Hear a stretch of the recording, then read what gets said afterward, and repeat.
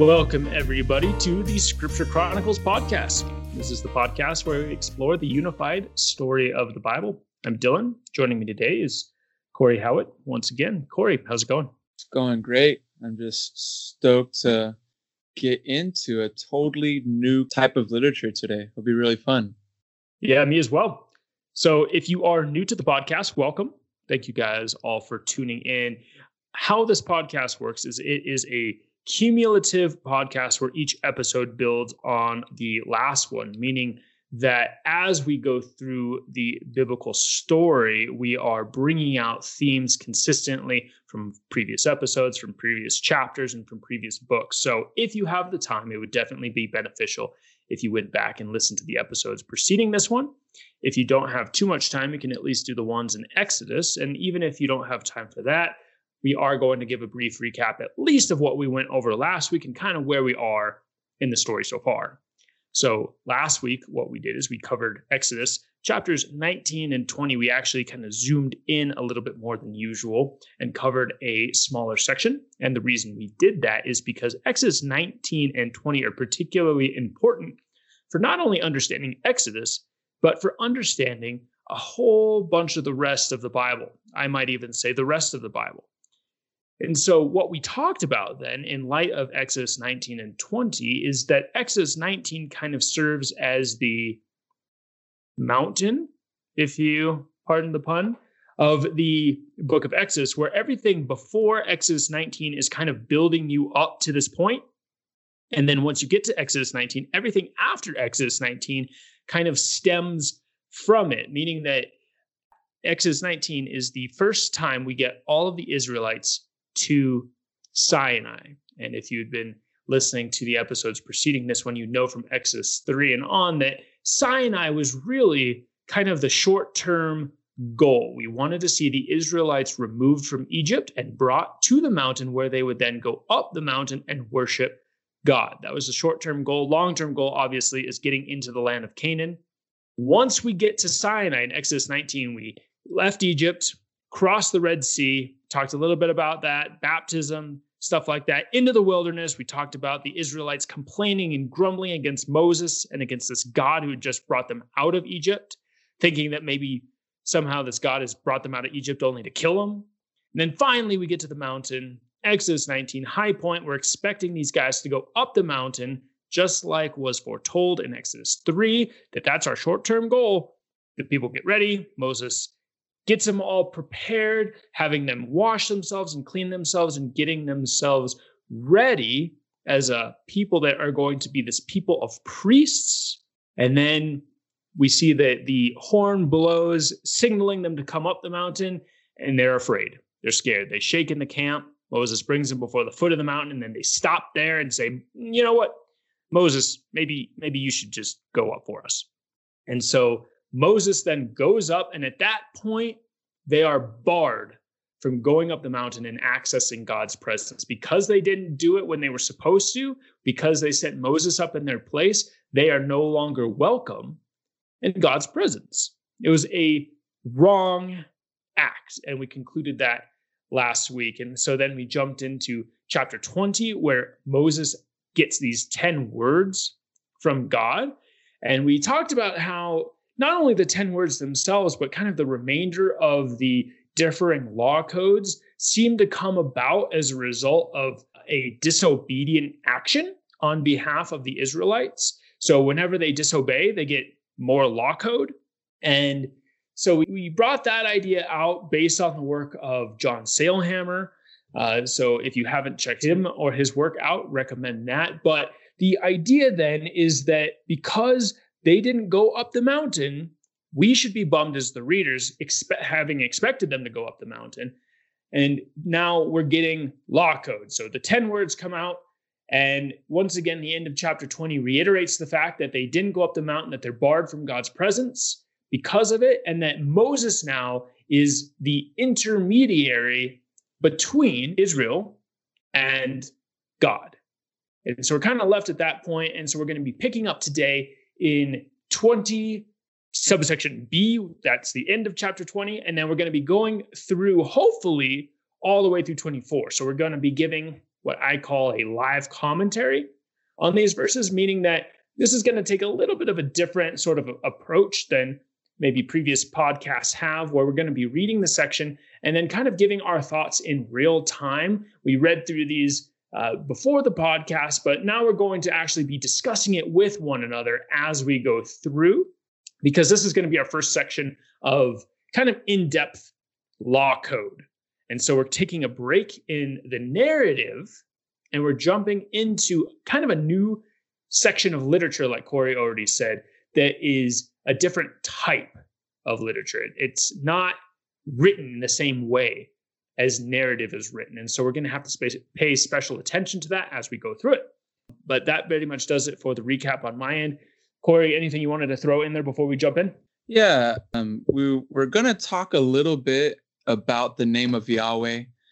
I think I brought it up like 3 podcasts ago now about how we really wanted to talk about God's name and why it's not used anymore. And that goes into what we talked about last week.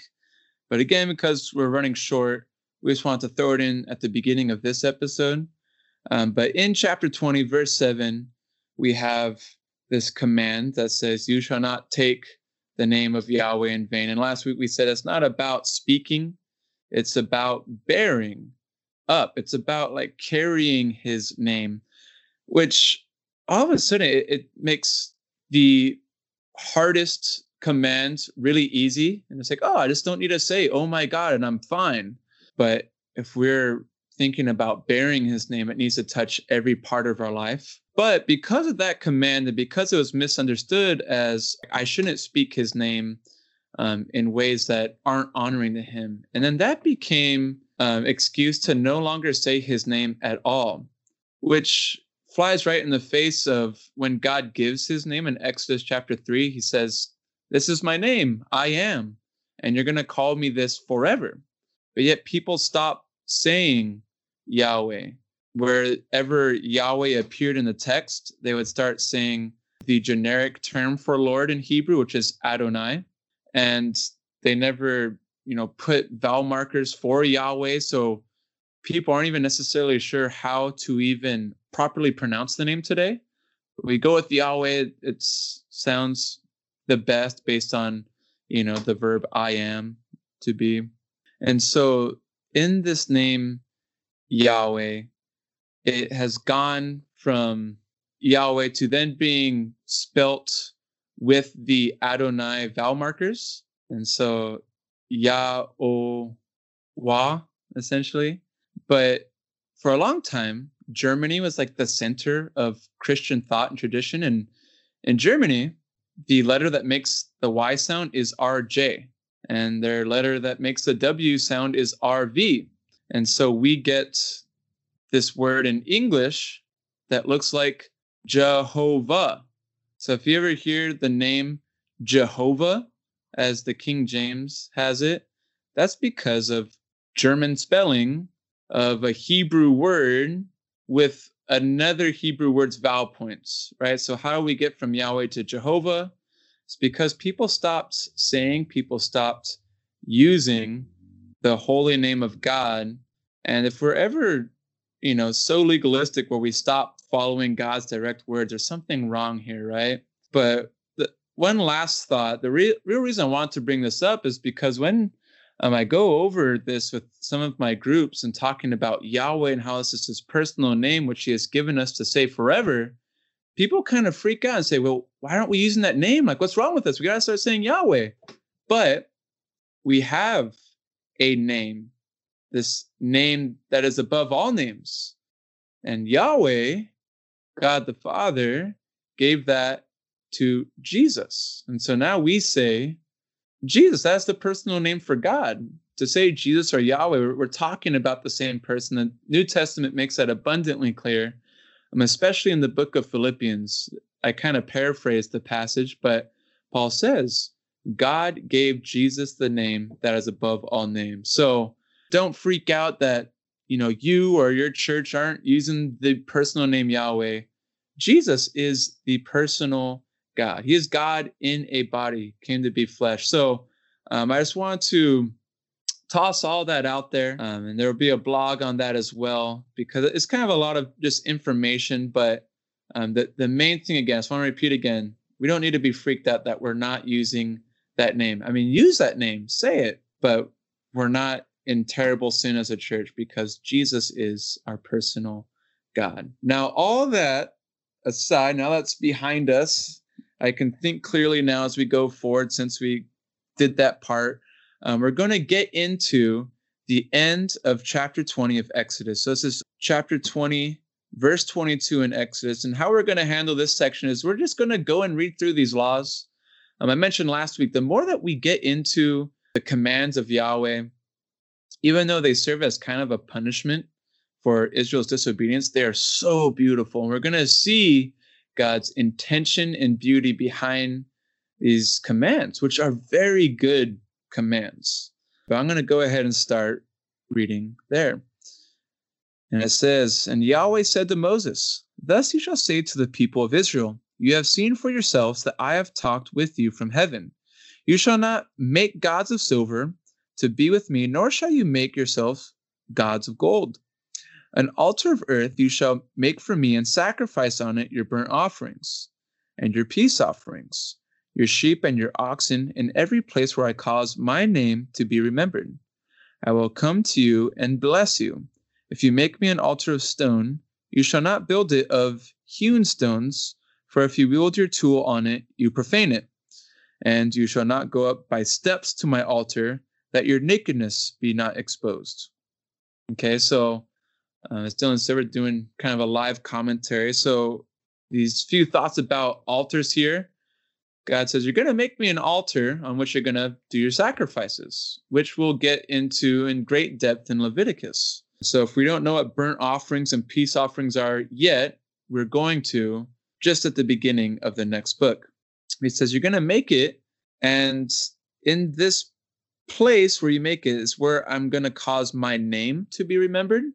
So really interesting. We have Yahweh talking about himself, but something not quite himself, because he's not just saying you're going to remember me there, so you're going to remember my name. So Yahweh's name is Yahweh, but it's separate from Yahweh. So a really interesting idea, as we're going to see this come up more in this section.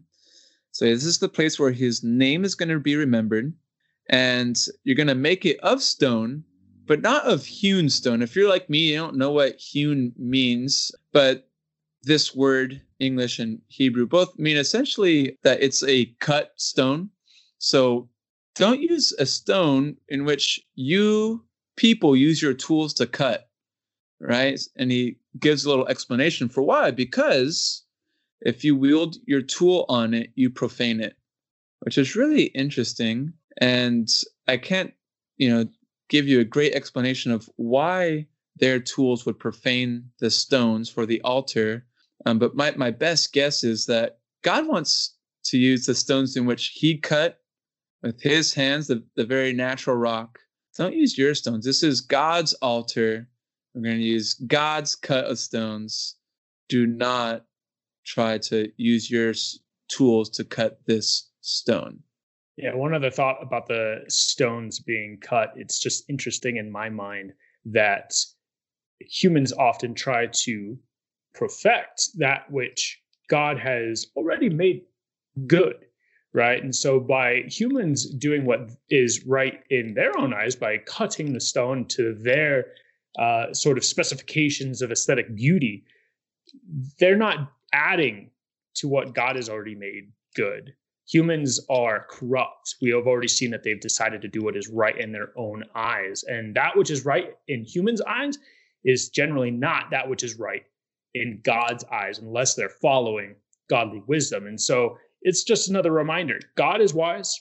Humans aren't, even when they just try to do something like cut stones for an altar. Moving in now to chapter 21, we're going to talk about some more law code now. So I'll go ahead and read, and we'll continue on with our live commentary sort of fashion. Now these are the rules that you shall set before them. When you buy a Hebrew slave, he shall serve 6 years, and in the 7th he shall go out free for nothing. If he comes in single, he shall go out single. If he comes in married, then his wife shall go out with him. If his master gives him a wife and she bears him sons or daughters, that wife and her children shall be her master's, and he shall go out alone. But if the slave plainly says, I love my master, my wife, and my children, I will not go out free, then his master shall bring him to God, and he shall bring him to the door of the doorpost, and his master shall bore his ear through with an awl, and he shall be his slave forever. Let's go ahead and pause right there real quick, and we can kind of talk about this, because there's a lot in this section, and we'll have some big concepts that'll go throughout the rest of 21 that can be kind of settled in this first section. And so this first section brings out the idea of Hebrew slaves. And right away, our tendencies, particularly as 21st century Americans, is to bristle at this word, slave, and go, whoa, what are you talking about, slaves? Why are you talking about doing anything with slaves? Slaves are bad. Slaves are evil. And yes, we want to reiterate the fact that, yes, Corey and I both believe that. However, what the scriptures are talking about here is not what we as 21st century Americans are conceiving of as slaves, but instead something a bit different. Notice how in the text we see that these are Hebrew slaves.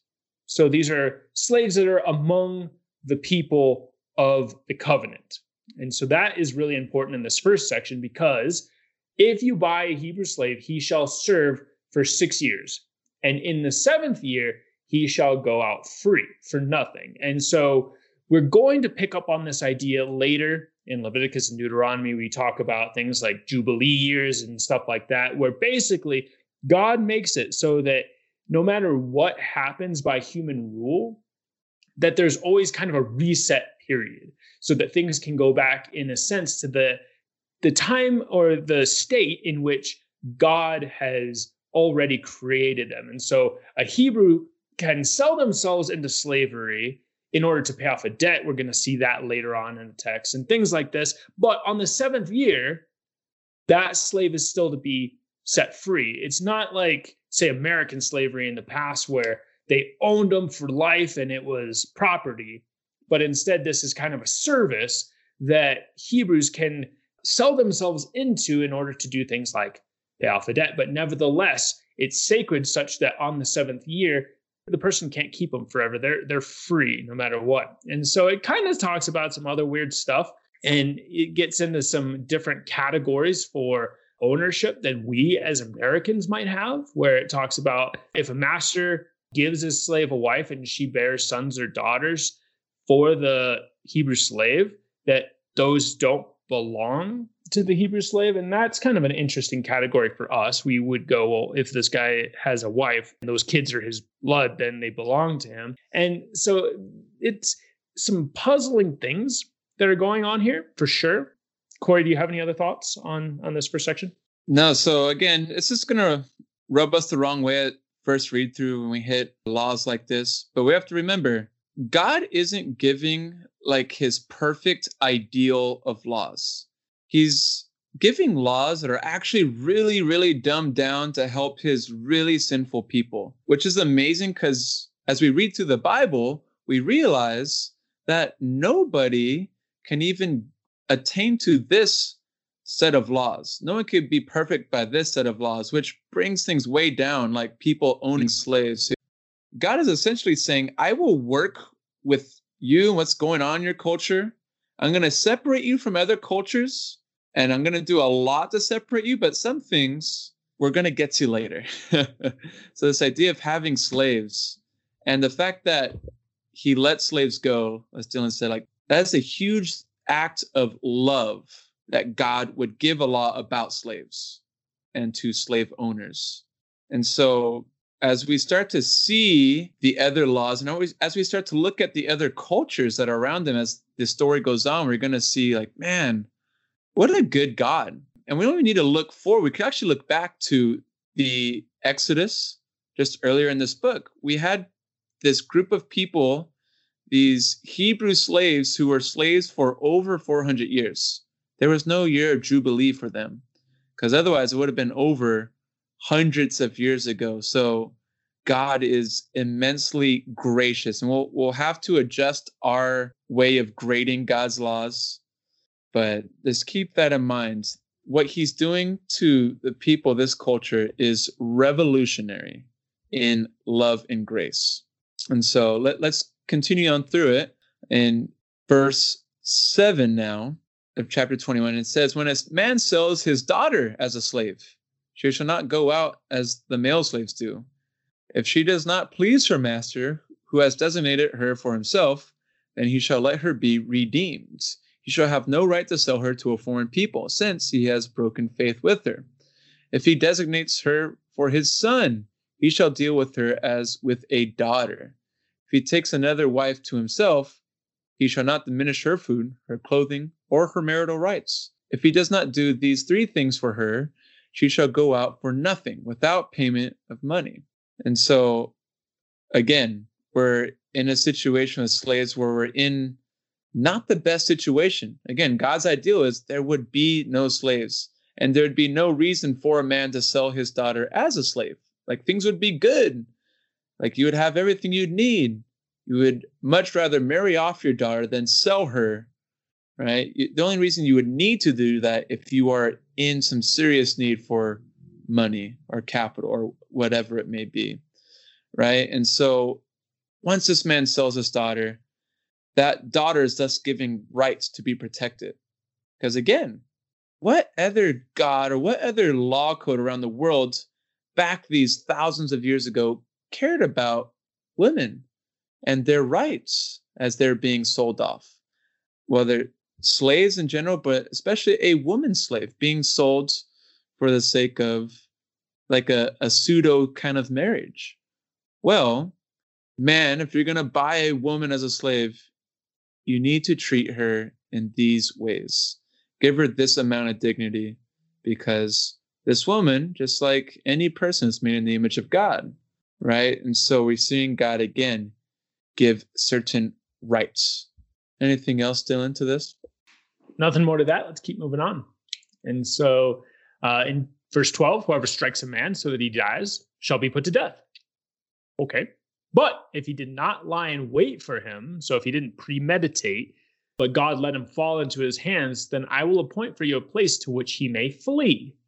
But if a man willfully attacks another to kill him by cunning, you shall take him from my altar that he may die.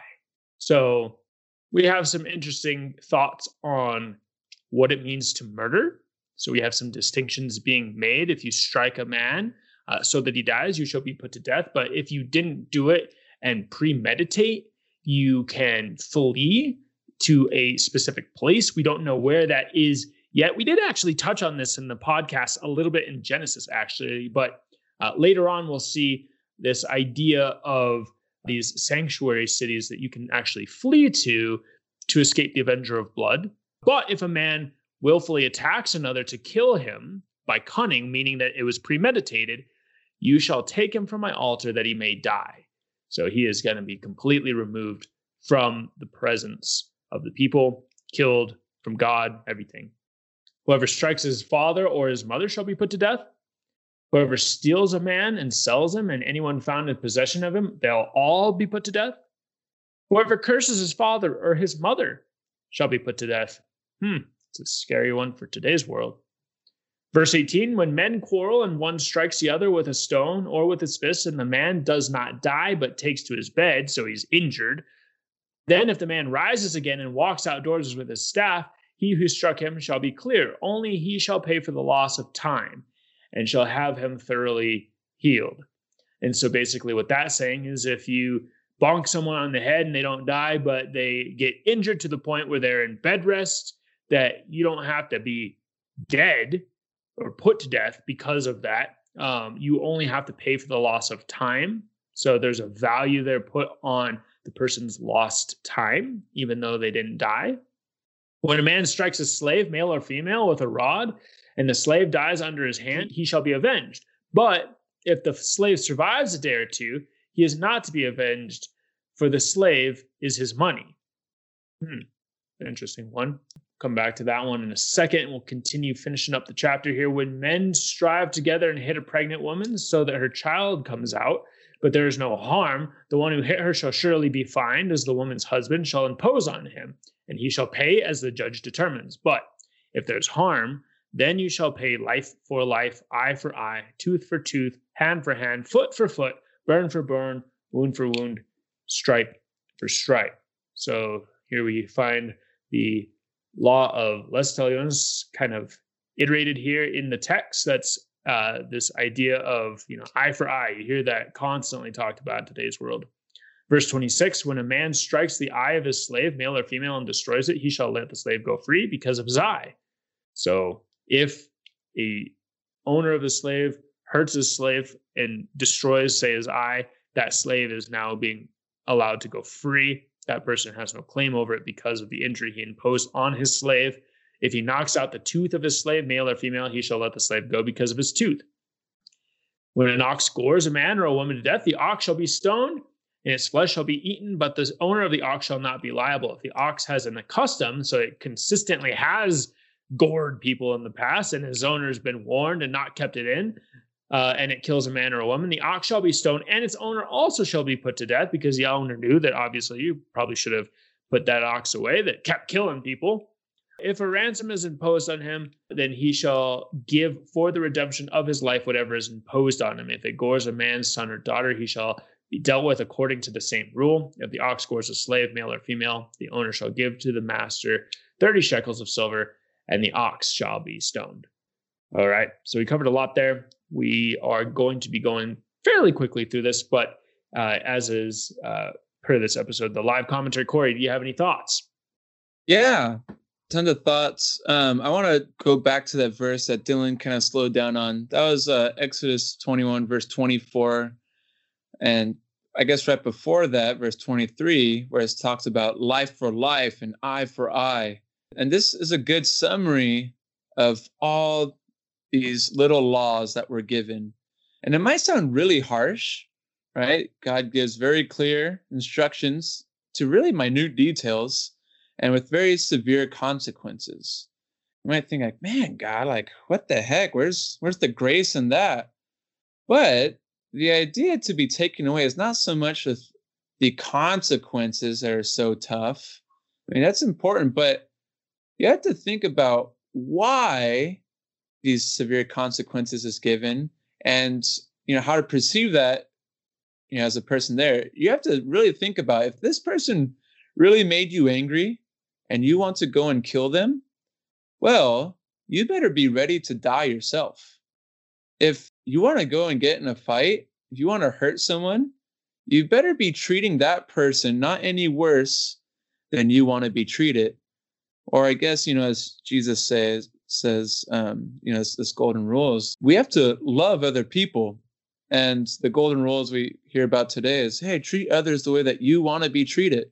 And so this is really, stark contrast of, the way we think today, but it's a lot easier to put yourself in that mindset of, oh, like, what kind of consequences do I want? It's not like, oh, do I want to go to jail for a few years if I kill this guy? Maybe good behavior, I can get out early. It's do I want my life to end? Because if I kill that man, it's as good as me being dead. It's as good as killing myself. It is a death sentence. And you have to, think about really extreme situations like that. Also, even down to your donkey, even down to your ox. Think like, well, this ox is so valuable to me. It helps me get so much done. I know it has a problem with goring people, but God says in his word, like, well, human life is much more important. I better not take the chance. I better keep this ox in. I'll do some extra work, build it a steady stable, do the work to put it away every time, so that if I turn my back, it doesn't go out and do something terrible. We need to start valuing people's life kind of like the way that God values human life. And so by these laws, with these really harsh penalties, we will hopefully get the right heart attitude to see what's behind these instructions and say, oh, life is valuable. I should treat people the way that I want to be treated. I'm not going to do or say or think things that I don't want people to do, think, and say about me. And so it's really putting a high value on the other, right? Because so often we want to focus on ourselves. So God says, focus on the other. in all these different ways. Those are my only thoughts. Anything else, Dylan? No, nothing else. Let's keep rolling. Verse 33, when a man opens a pit, or when a man digs a pit and does not cover it, and an ox or donkey falls into it, the owner of the pit shall make restitution. He shall give money to its owner, and the dead beast shall be his. When one man's ox butts another's so that it dies, then he shall sell the live ox and share its price, and the dead beast also shall share the price. Or, if it is known that the ox has been accustomed to gore in the past, and its owner has not kept it in, he shall repay ox for ox, and the dead beast shall be his. So again, with the knowing that the ox gores, if your ox gores another ox and you know that it gores other oxes, you got to give your ox over and you got to take the dead one. Moving now into chapter 22. If a man steals an ox or a sheep and kills it or sells it, he shall repay 5 oxen for an ox and 4 sheep for a sheep. If a thief is found to be breaking in and is struck so that he dies, there shall be no blood guilt for him. But if the sun has risen on him, there shall be no blood guilt for him. He shall surely pay. If he has nothing, then he shall be sold for his theft. If the stolen beast is found alive in his possession, whether it is an ox or a donkey or a sheep, he shall pay double. If a man causes a field or a vineyard to be grazed over, or let his beast loose, and it feeds in another man's field, he shall make restitution for the beast in his own field and in his own vineyard. If a fire breaks out and catches in thorns so that the stacked grain or the standing grain or the field is consumed, he who started the fire shall make full restitution. If a man gives to his neighbor money or goods to keep safe, and it is stolen from the man's house, then if the thief is found, he shall pay double. If the thief is not found, the owner of the house shall come near to God to show whether or not he has put his hand to his neighbor's property. So to see if that person actually stole his neighbor's property, or if not. For every breach of trust, whether it is for an ox, for a donkey, for a sheep, for a cloak, or for any other kind of lost thing, of which one says, this is it, the case of both parties shall come before God. The one whom God condemns shall pay double to his neighbor. If a man gives to his neighbor a donkey or an ox or sheep or any other beast to keep safe, and it dies or is injured or is driven away without anyone seeing it, an oath by the Lord shall be between them both to see whether or not he has put his hand to his neighbor's property. The owner shall accept the oath, and he shall not make restitution. But if it is stolen from him, he shall make restitution to its owner. If it is torn by beasts, let him bring it as evidence. He shall not make restitution for what has been torn. If a man borrows anything from his neighbor, is injured, or it dies, the owner not being with it, he shall make full restitution. If the owner was with it, he shall not make restitution. If it was hired, it came for its hiring fee. So we have here a whole bunch of laws that are fairly self-explanatory, dealing with this idea of restitution. So what does it mean when something happens that seems unjust? How shall justice be dealt in these situations? If you have something that you lend to somebody and it's lost, did that person take it? If yes, then they got to pay for it. If not, then they have to swear an oath. It's going to be brought before God. God's going to judge between the two, etc. And so we have all of these laws that deal with this same sort of concept. And again, they're all fairly self-explanatory. And so for the sake of time, I'm going to go ahead and leave it there. Corey, do you have anything else to say on these laws? If not, you can keep moving forward. Yeah, let's keep moving forward. And we're in 22, verse 16. It says, if a man seduces a virgin who is not betrothed and lies with her, he shall give the bride price for her and make her his wife. If her father utterly refuses to give her to him, he shall pay money equal to the bride price for virgins.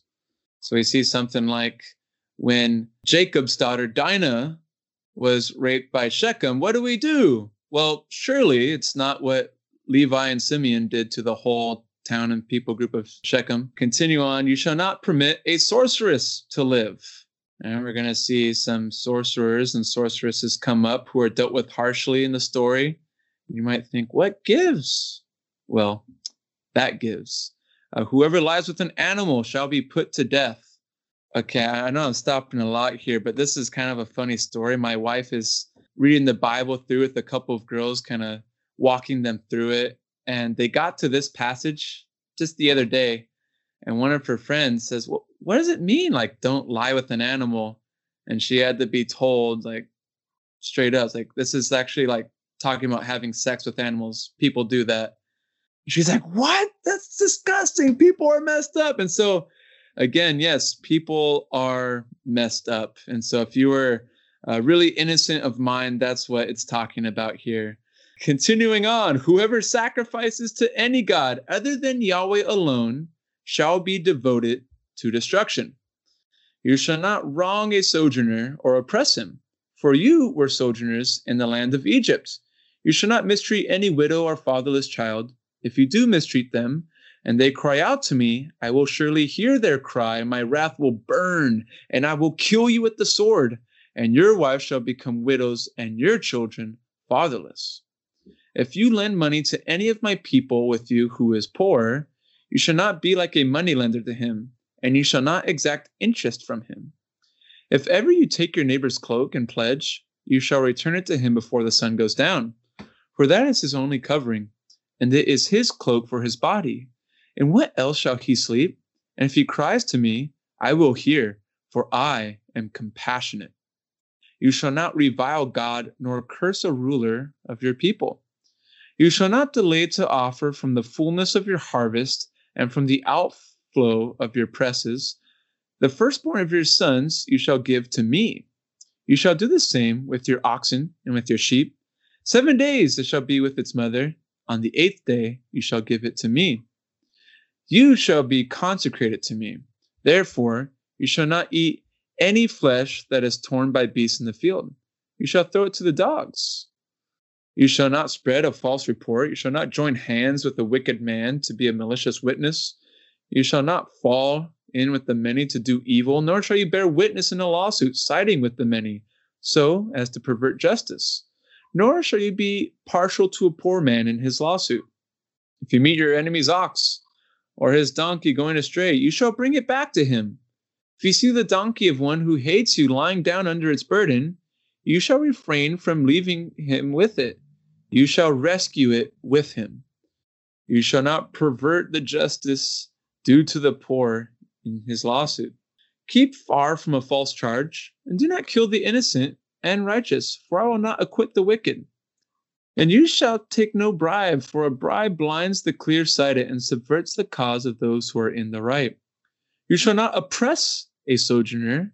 You know the heart of a sojourner, for you were sojourners in the land of Egypt. Okay, a really big section there. We got into chapter 23 there a little bit. But again, it's all having to do with justice. And God's ideals of justice are there shouldn't be any false charges. There shouldn't be any bribery. You shouldn't treat people differently based on their, socioeconomic status. Essentially, justice should be blind to those superficial things. Justice should be, we're getting a picture of what justice is like to God. Justice weighs the heart in those actions. So let's not be false in our report. And if we see our enemy who is trapped underneath this donkey, let us help him. But we should do good to all people because that's what we would want done to us. We should want justice done to us in the same way as we should do justice to others. One last thought, I want to look at the last line I read, which is 23 verse 9, where it talks about oppressing a sojourner, which was also talked about a bit up in chapter 2, verse 21. But don't oppress a sojourner, for you know the heart of a sojourner, for you were sojourners in the land of Egypt. And to get into the Hebrew here a little bit, the Hebrew word for sojourner is gar or ger, depending on the vowel marking. And so if you're going to say the sojourner, the is simply a ha put in front of a word. So the sojourner would sound something like Hagar, or, we're used to saying this name in Genesis, Hagar. So when we saw Hagar in Genesis, Sarah and Abraham's servant, she was a sojourner from the land of Egypt. So this has a bunch of ties to the people of Israel being sojourners in Egypt, like it clearly says in the text here. But also, we have to remember that sojourner who was from the land of Egypt, who suffered under not very kind masters, right? And so God cares a whole lot about his sojourners. We saw how Abraham and Sarah really did that wrong. We saw how the Israelites were really mistreated by the Egyptians. So God doesn't want sojourners to be treated in that way. There's a sojourner coming through your land. You better treat that sojourner well, just as you had once wished to be treated well as a sojourner. Dylan, any other thoughts on this section? No, not on the sojourner section or the justice section. So let's keep moving on into verse 10 of chapter 20. Moving on to laws about the Sabbath and festivals. So it says in verse 10, "For 6 years you shall sow your land and gather it in its yield, but the 7th year you shall let it rest and lie fallow, that the poor of your people may eat, and what they leave the beasts of the field may eat," so that basically everything is getting a part of what the land produces here. "You shall do likewise with your vineyard and with your olive orchard. 6 days you shall do your work, but on the 7th you shall rest, that your ox and your donkey may have rest, and the son of your servant woman and the alien may be refreshed." And so what we get here is really kind of contrary to, if you're in America, your American capitalistic ideals, where in our world, I mean, this goes as far as all of the West, really. If you own something, it's yours. You know, it's yours to do with what you want. That's kind of the typical American mindset anyway. And so here we see something completely contrary, where God is saying that everything is, in a sense, all of this stuff is sacred. God cares about all of this stuff. Your stuff, even though it is your stuff, isn't just your stuff. It's actually ultimately God's stuff. And there's a natural order to everything. So even if you have an orchard, you're not entitled to everything that orchard produces. You're entitled to what you need from that orchard. And then after that point, allow other people to go and gather from it. Allow the animals even to go and gather from it. That just doesn't follow with our current mindset. It also really emphasizes this idea of rest, not only for yourself, but for all of that which is involved in your normal work, which includes, say, your oxen, your animals. You know, it's not just rest for you, but make everything else work, make your slaves work, make your animals work on the 7th day as well, but let everything rest, including the animals, the land, all of it. Pay attention to all that I have said to you, and make no mention of the names of other gods, nor let it be heard on your lips. This is verse 13 now into 14. 3 times in the year you shall keep a feast to me. You shall keep the feast of unleavened bread, as I commanded you. You shall eat unleavened bread for 7 days at the appointed time in the month of Abib, for in it you came out of Egypt. So this is a reference back to Passover, which we just went over a few podcasts ago.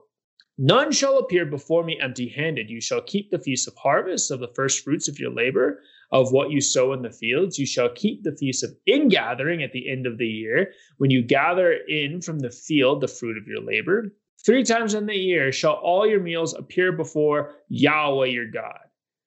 You shall not offer the blood of my sacrifice with anything leavened, or let the fat of my feast remain until the morning. The best of the first fruits of your ground you shall bring into the house of Yahweh your God. You shall not boil a young goat in its mother's milk.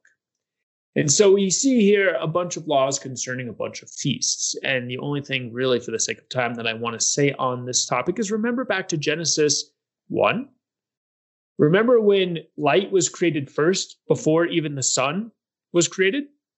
It was kind of a puzzlement to us when we first started going through that passage. But remember the reason stated in Genesis 1 when the sun and moon were actually created. What was the reason for their creation? It wasn't to produce light, as light was already created.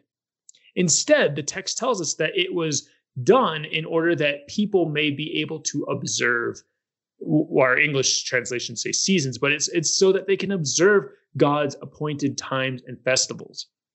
And so this here is another reference to said festivals. Basically, all of these are put together in such a way as to set the people apart for God and allow for them to remember and worship Yahweh, to know who Yahweh is, and to pass these stories on to their youth. That's what the feasts and the festivals are there for.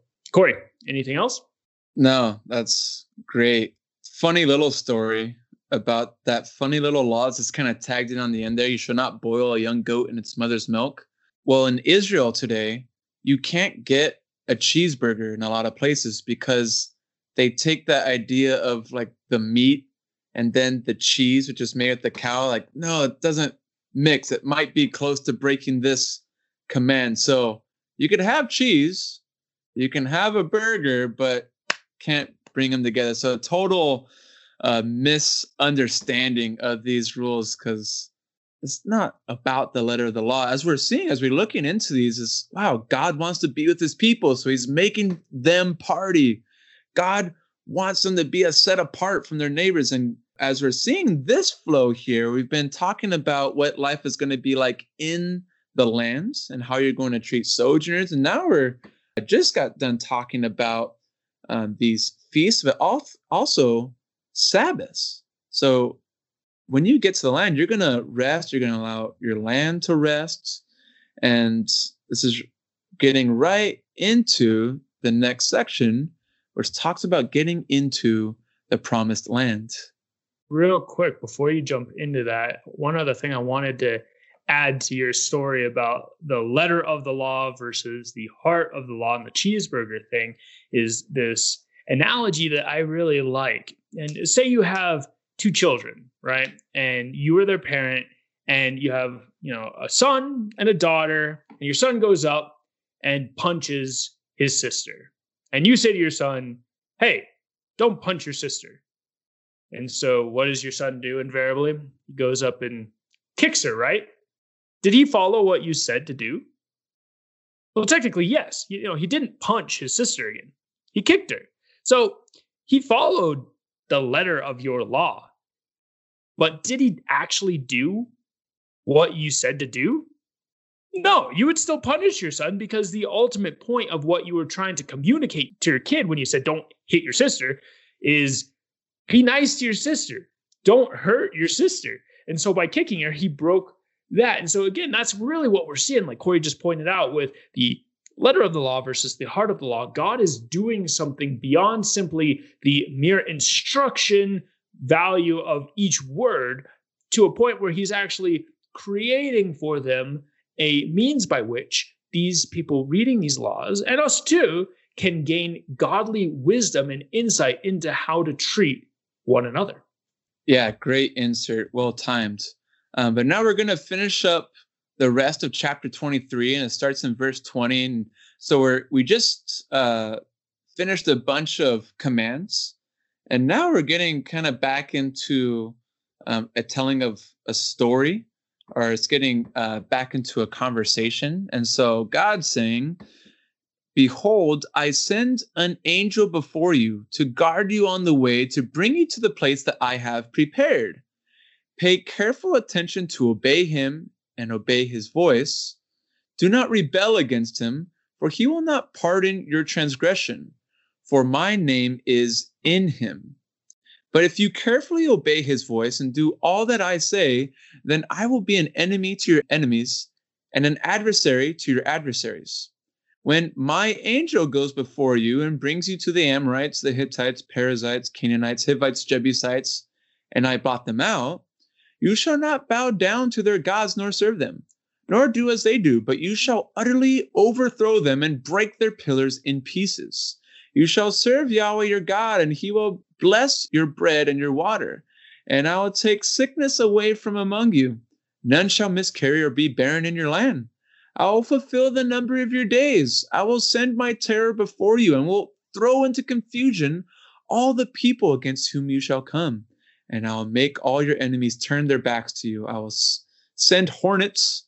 I think those came late. I think those came this year to America. Anyways, I'll send hornets before you, which shall drive out the Hivites, the Canaanites, the Hittites from before you. I will not drive them out from before you in 1 year, lest the land become desolate and the wild beasts multiply against you. Little by little I'll drive them out before you, until you have increased and possessed the lands. And I will set your border from the Red Sea to the Sea of the Philistines, and from the wilderness to the Euphrates.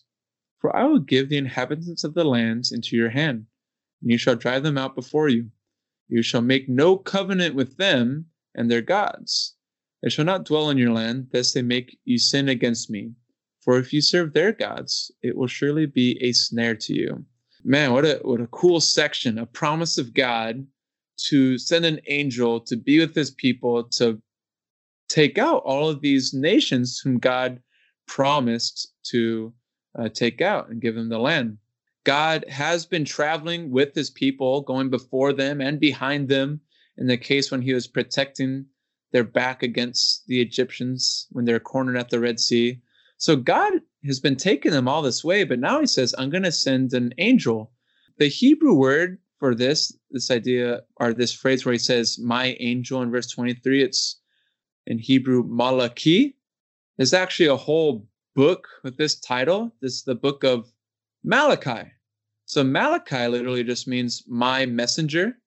And so a messenger, anytime we see angel, it literally means messenger. So it gets translated based on the context. And here, it's not just some messenger boy, some human, it's some being. And this being is said to have Yahweh's name in him. So really interesting. Again, we talked about the altars earlier, where you put this altar in the place where Yahweh's name will be remembered. And now Yahweh is sending a messenger before the people, but yet Yahweh is putting his name into this messenger that will lead them out. So really interesting to think about that God's not going with them. He's sending someone before them. And we'll pick up on this idea more in 10 chapters from now, but that should kind of stick with us. But God is going before his people by ways of his messenger, and he's going to take out all these people. He's going to do the dirty work of sending these people into confusion. Think like Jericho. All they had to do was walk around and yell and shout, and then the walls came tumbling down. Or in other battles, like God just made them turn against themselves because they had no idea what was going on. So these things that God has promised, he has done. And as the people do good in the land, God's going to take away sickness. Women aren't even going to miscarry or be barren. So things are going to be really well as they go into the land and follow God. And then it ends with this idea that you're not going to make covenants with them as well, or covenants with any other of their gods. And that's going to be a really good transition into the next chapter. But Dylan, any other thoughts? No other thoughts there. We'll deal again with this concept of the angel that God sends before them when we get to chapter 33. We're going to go ahead and jump into 24 now. And again, like Corey said, we're back into the story. So if you remember from the recap or last week's episode, last thing that we have in the story is the 10 words. And I guess preceding that is this idea that the Israelites failed to go up the mountain. And because of this, they've assigned Moses now as mediator between them and God. Moses goes up the mountain. The people don't. He brings down with him the 10 words and all these codes that we went through today. So picking up at 24, then he said to Moses, that is God, come up to Yahweh, you and Aaron, Nadab and Abihu, and 70 of the elders of Israel, and worship from afar. Moses alone shall come near to Yahweh, but the other shall not come near, and the people shall not come up with him. So again, we went from pre-Exodus 19 going, okay, mini goal, what we're expecting, people to get to Sinai, and people to go up Sinai, and people to worship God. We get to 19, and again, we get this covenant idea and language being expressed by God saying, I'm going to make you a kingdom of priests. And we go, yes, this is what we're expecting. And then the people don't go up. And now in 24, again, Moses alone is going to come near to the Lord, but others shall not come near to the Lord. So we went from expecting everybody to go up before the Lord, having that be the ideal, the command even, to only Moses is allowed up because the people have failed. Everybody else cannot come up. So Moses came up and told the people all the words of Yahweh and all the rules. And all the people answered with one voice and said, all the words that Yahweh has spoken, we will do. And Moses wrote down all of the words of Yahweh. He rose early in the morning and built an altar at the foot of the mountain and 12 pillars according to the 12 tribes of Israel. And he sent young men of the people of Israel who offered burnt offerings and sacrificed peace offerings of oxen to Yahweh. And Moses took half of the blood and put it in basins, and half of the blood and threw it against the altar. And now this is really important. So we've had a bunch of covenant language up until this point, but now we're getting the covenant confirmed, the covenant cut, as is the language really used in the text. And there's not enough time today to really delve into this idea of what exactly a covenant is. So maybe we'll cover that at the beginning of next episode, because I think that that's going to be really important moving forward, and even looking back into previous episodes that have dealt with this idea of covenant. But suffice it to say that this covenant is being cut in blood.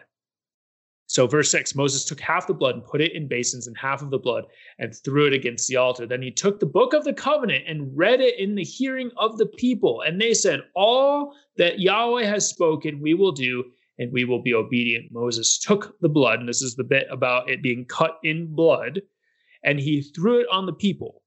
And he said, behold, the blood of the covenant that Yahweh has made with you in accordance with all of these words.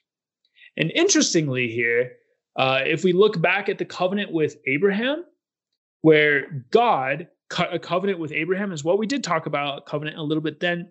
The interesting thing about that covenant was that God actually puts Abraham to sleep the first time, right?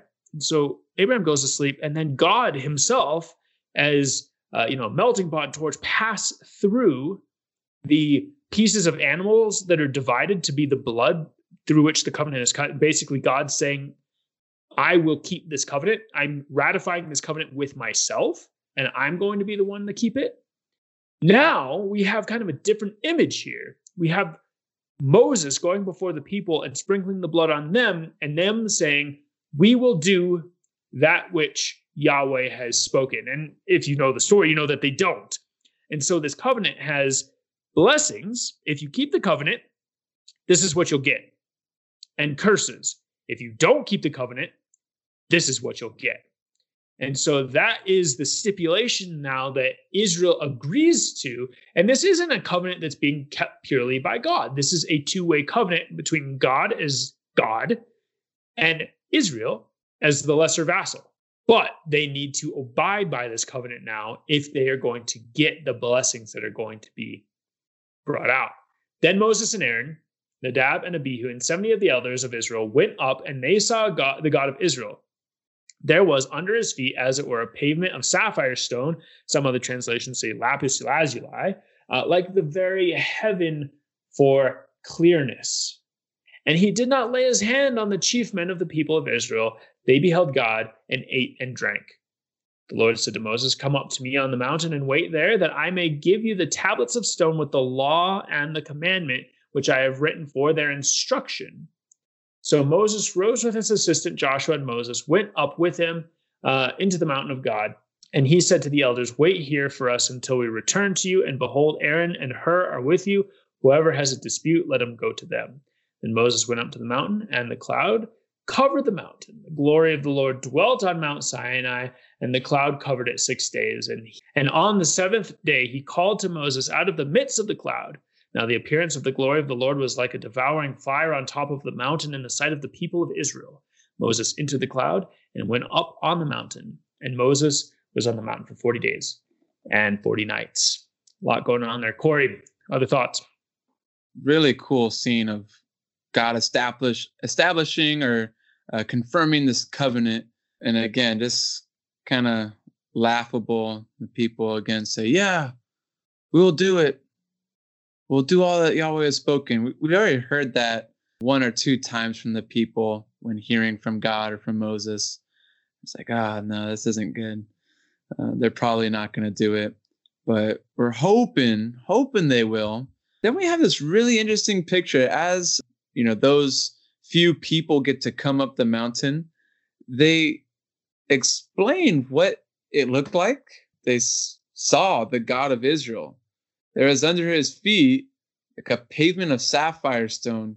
So they're getting like this picture into a heavenly reality, right? And so God had shown himself in some way, because we know that God is spirit. John chapter 4 teaches us that, if we didn't know already, but John chapter 4 verses like 23 to 25 let us know that God is spirit. And so no one has really seen God in his true form because we don't have the eyes to see him. So he appeared to these people in this way, where they see this pavement of sapphire stone, like the very heaven for clearness, right? And they beheld God and ate and drank. So what a cool moment. Everyone was supposed to have this moment with Yahweh on the mountain, to see God, to behold God, to eat and drink, very much like the Garden of Eden. But yet the people missed out on it, and they're being punished for it, and they're getting a bunch of commands. While the commands are really good commands, it's such a lesser form of what God was wanting to show. We get a little picture of how God wanted to be with his people. We are just kind of left wondering, man, what was it like? What could it have been like? And we're given this beautiful picture of what the rest of the camp had missed out on. And that's the big idea we're ending on here, of God with his people. But Moses is, going to be up on the mountain, consumed by the glory of Yahweh over it. And he's going to be up there for 40 days and 40 nights. And so there's going to be more laws to come, more instructions. Next week, we're going to get into talking about the laws for the sanctuary, all the makings that go into the tabernacle. And I'm super stoked for that. But any other thoughts on this week and the covenant being confirmed, Dylan, before we Shalom Hadios it? Honestly, I think that is a great place to wrap up. Like I said, maybe next week at the beginning of the podcast, we can talk a little bit about what a covenant is, and that'll really push back into things that we've already covered. It'll go forward as we're going to see more covenants cut as we proceed through the scriptures. So we'll go ahead and leave it off with Corey's thought there. Guys, thank you for tuning into the podcast yet again this week. If you guys do enjoy this podcast, if you're blessed by it, there's a number of ways that you can help it out to keep it going, to help it bless other people. Best way that you can do that probably is to pray for the podcast, for sure. Also, if you wouldn't mind leaving a review for it on Apple Podcasts and iTunes, that is the number one podcast portal. It does help it get out so that other people can see it. We are up to 8 reviews, which is awesome. The more, the merrier. It really helps with the algorithm. Other than that, if you would like to support the show, we do pay for it completely out of our own pockets. You can do that by going to the website, thebibleisastory.com, and clicking on donate. That'll take you to the Patreon page, which is a crowdfunding platform for episodic content. I'm going to be putting together a PayPal soon as well. So watch out for that if you'd like to donate that way to help the podcast and keep it going. Also, if you would like to communicate with us, ask questions, tell us we're heathens, anything like that, email address is scripturechronicles@gmail.com. And finally, like I already alluded to, the website is thebibleisastory.com. And there you'll find the blog as well as the podcast and other resources. Check us out there or on the Facebook page. Guys, thank you again for tuning into the show today. As always, Shalom Hadios. Shalom Hadios. Long pause there waiting for Corey, staring off into space.